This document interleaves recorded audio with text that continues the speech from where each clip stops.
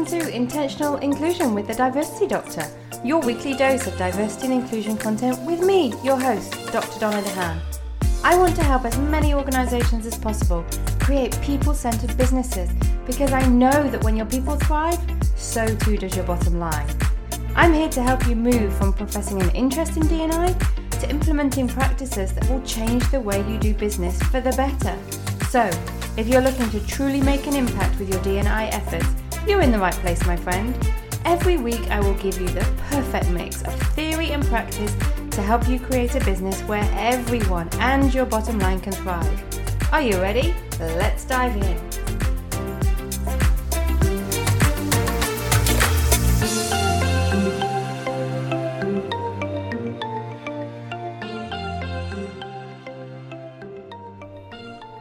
Hello my friend, and welcome back to episode 5 of Intentional Inclusion with the Diversity Doctor. Now, before you dive into today's value-packed episode, let me ask you a quick question. Have you listened to episode 4 yet? That episode is called Stop the Meeting Madness. And episode 5 is called Start Creating Efficient, Effective and Inclusive Meetings. So you can see there is a theme emerging right here. Episode 4 and 5 both focus on the topic of meetings. As a quick recap, last week I talked about how we've created a culture of back-to-back meetings that's leaving us feeling overwhelmed and uninspired. But the good news is we can change that right now. Over the past 20 years, I've worked with a lot of different organisations to help them create diverse and inclusive cultures. And one of the first places I start is by helping them create efficient, effective and inclusive meetings where everyone feels safe, seen and valued. There are 10 distinct actionable steps to take to move from uninspiring, unproductive meetings to, wow, everyone came prepared, everyone contributed, and we whizzed through the agenda, and there's still time left for lunch kind of meetings.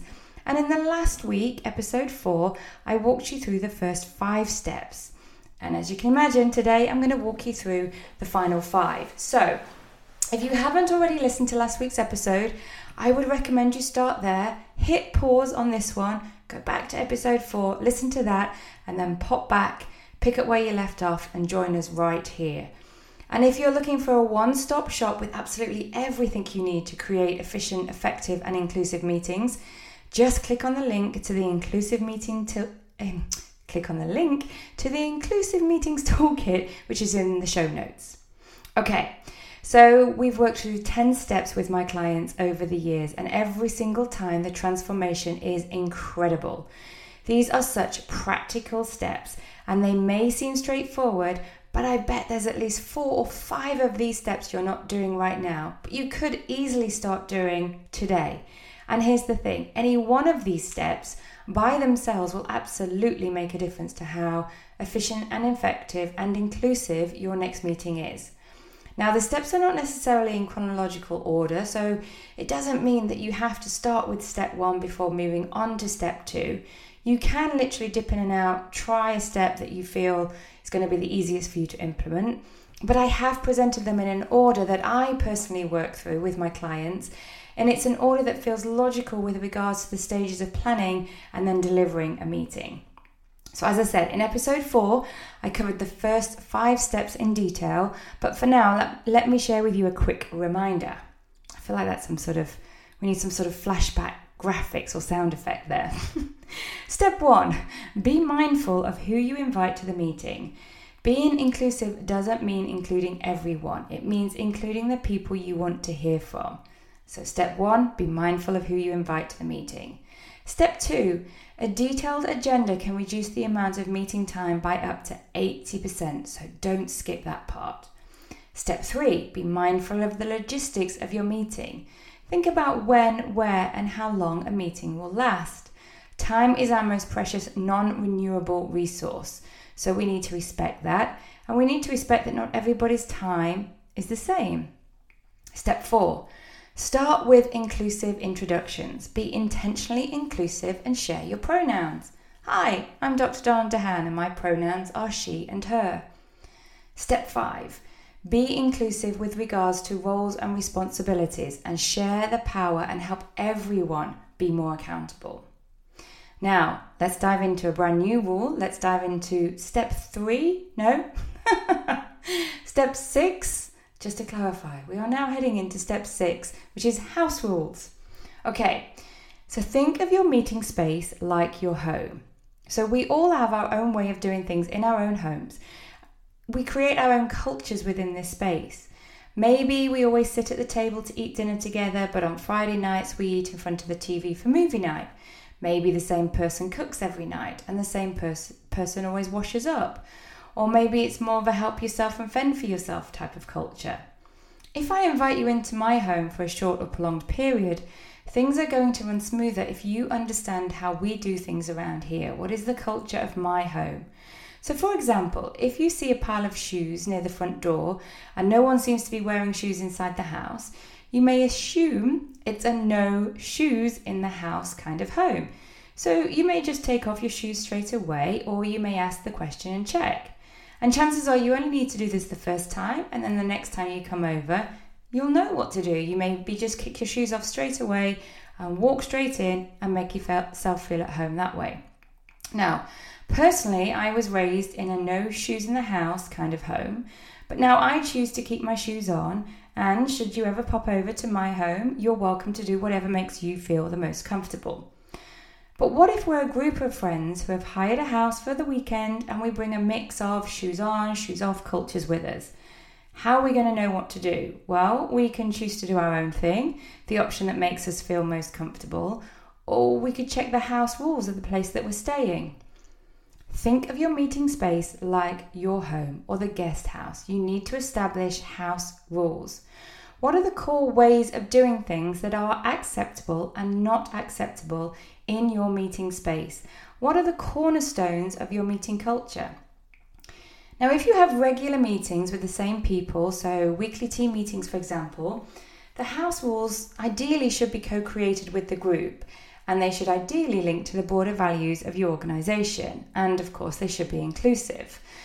Not only is this a great way to outline desired behaviour, it takes away the personal, I don't like the way you're doing that, you're behaving right now, and it brings it back to the, remember, we agreed this was the way we were going to behave with one another. And it also gives an opportunity to live our organisational values. In the Inclusive Meetings Toolkit, link in the show notes, I share various different house rules, templates and examples you can choose from. So please check the link in the show notes if you want some more examples. But for now, let me share a few with you. For example, house rules may include, we are respectful of everyone's time. So we show up on time, we come prepared, and we don't run over time. We listen with an open mind because we value everyone's opinion. This is a safe space. We can attack the issue, but not the person.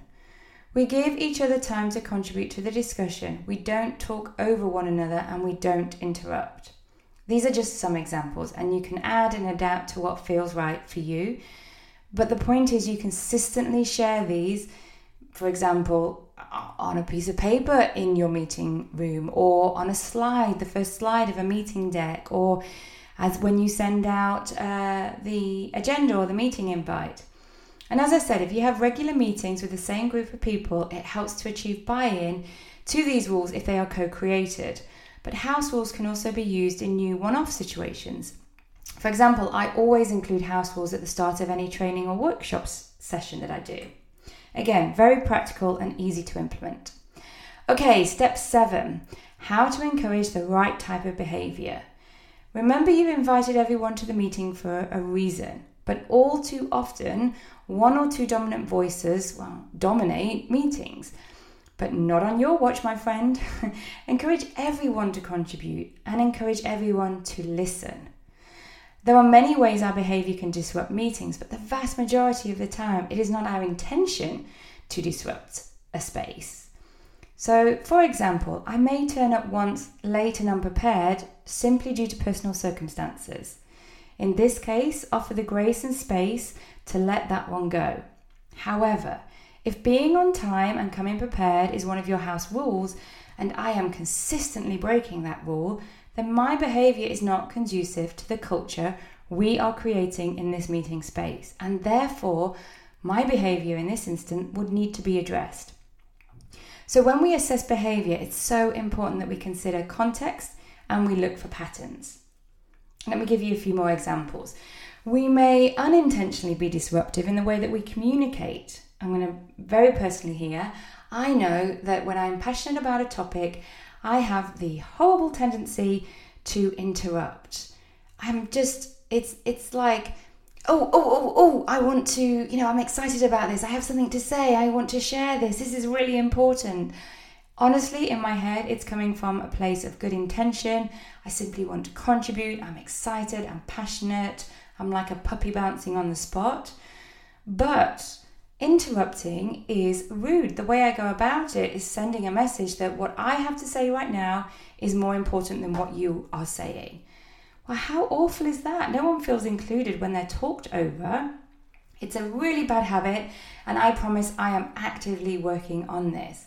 But maybe there are others within your team that also do this. And again, if it's a one-off, then let that one go. But if it keeps happening, take that person aside, explain why it's disruptive, and ask them to be more mindful of their behavior.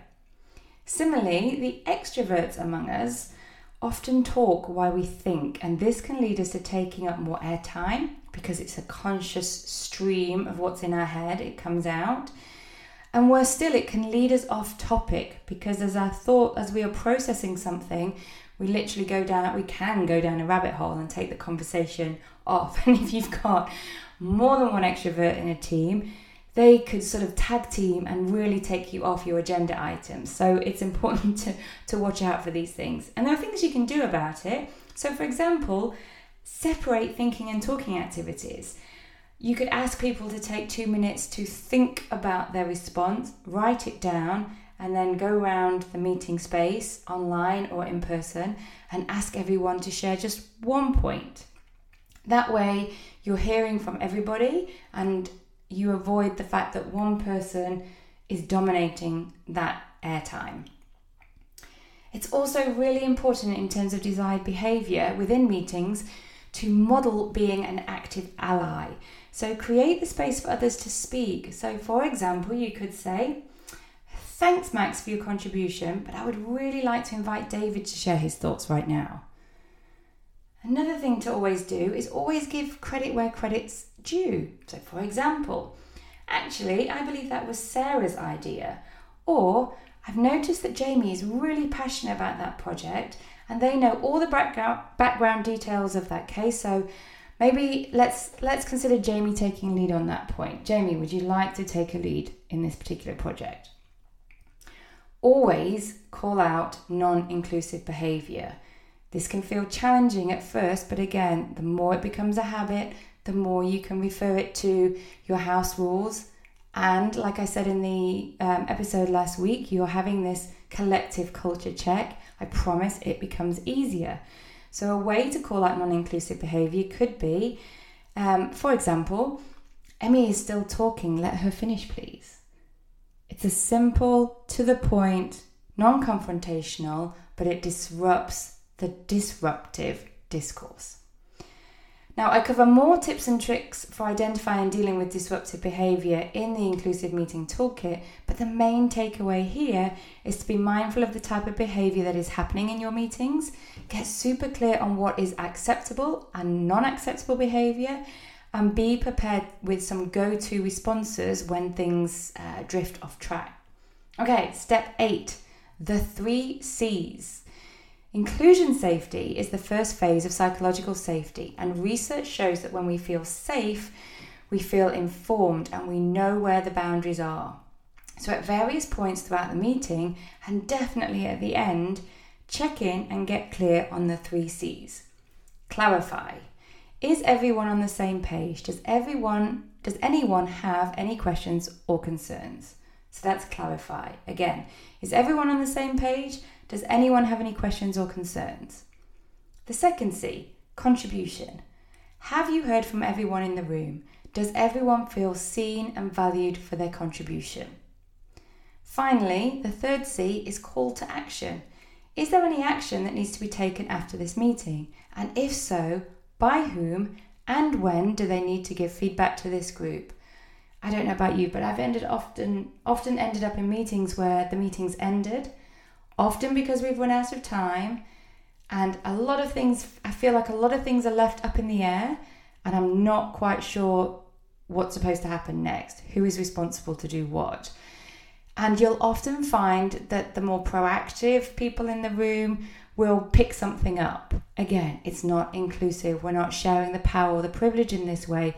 We need to own it. Everybody has a contribution to make. So we need to get very clear on the 3 C's. Clarify, contribution, call to action. Okay, step 9, feedback and feed forward.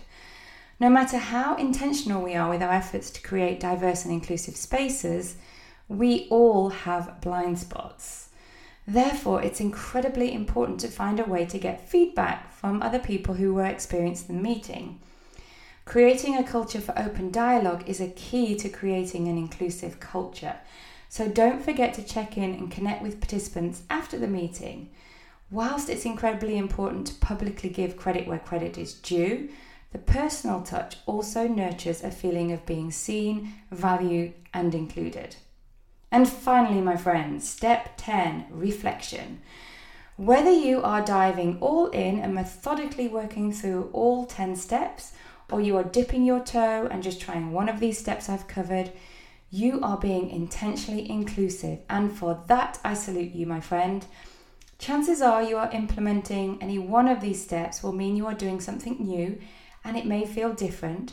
It may land perfectly straight away, or you may need to tweak it a little bit or do it a few times until it becomes second nature, like sharing your pronouns, for example.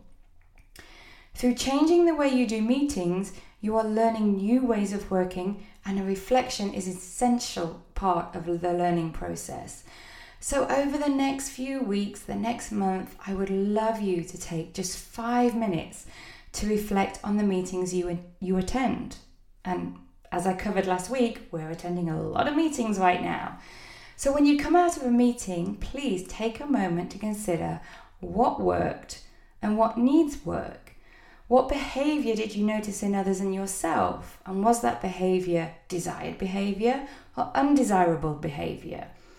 Was there enough time to cover all the agenda items? Did everyone have an opportunity to contribute? Going through this process of reflection will help you fine-tune how you run inclusive meetings to the point that you will never consider doing meetings any other way. Now you can simply record your thoughts in voice notes after the meeting or write them down, or I have a reflection log you can complete within the Inclusive Meetings Toolkit. The important thing is to reflect and be consistent. So there you have it. Woof. Your step-by-step guide to stop the meeting madness and start creating efficient, effective and inclusive meetings instead. Now I appreciate we have covered a lot in the last 2 episodes, so please check the show notes and the transcript if you want to look back over some of the points we've made. And remember, everything you need, from agenda templates to house rule templates, to the guide with all 10 steps laid out, the reflection log and a 20-minute training video that you can share with your colleagues or across your entire organisation, all of that is included in the Inclusive Meetings Toolkit. So click on the link in the show notes to access that now. And I promise taking just one of these small steps will have such a positive impact. So please pick one and start today, right now. Just pick one, try it, implement it, and see what happens. I promise the good things will happen. And please drop me a DM on Instagram or LinkedIn and let me know how your next meeting goes. And if we're not already following me on these platforms, just click on the link in the show notes and let's connect. I really appreciate your time. Thank you for being intentionally inclusive. And for now, it's until next week, my friend. Thank you. Bye-bye.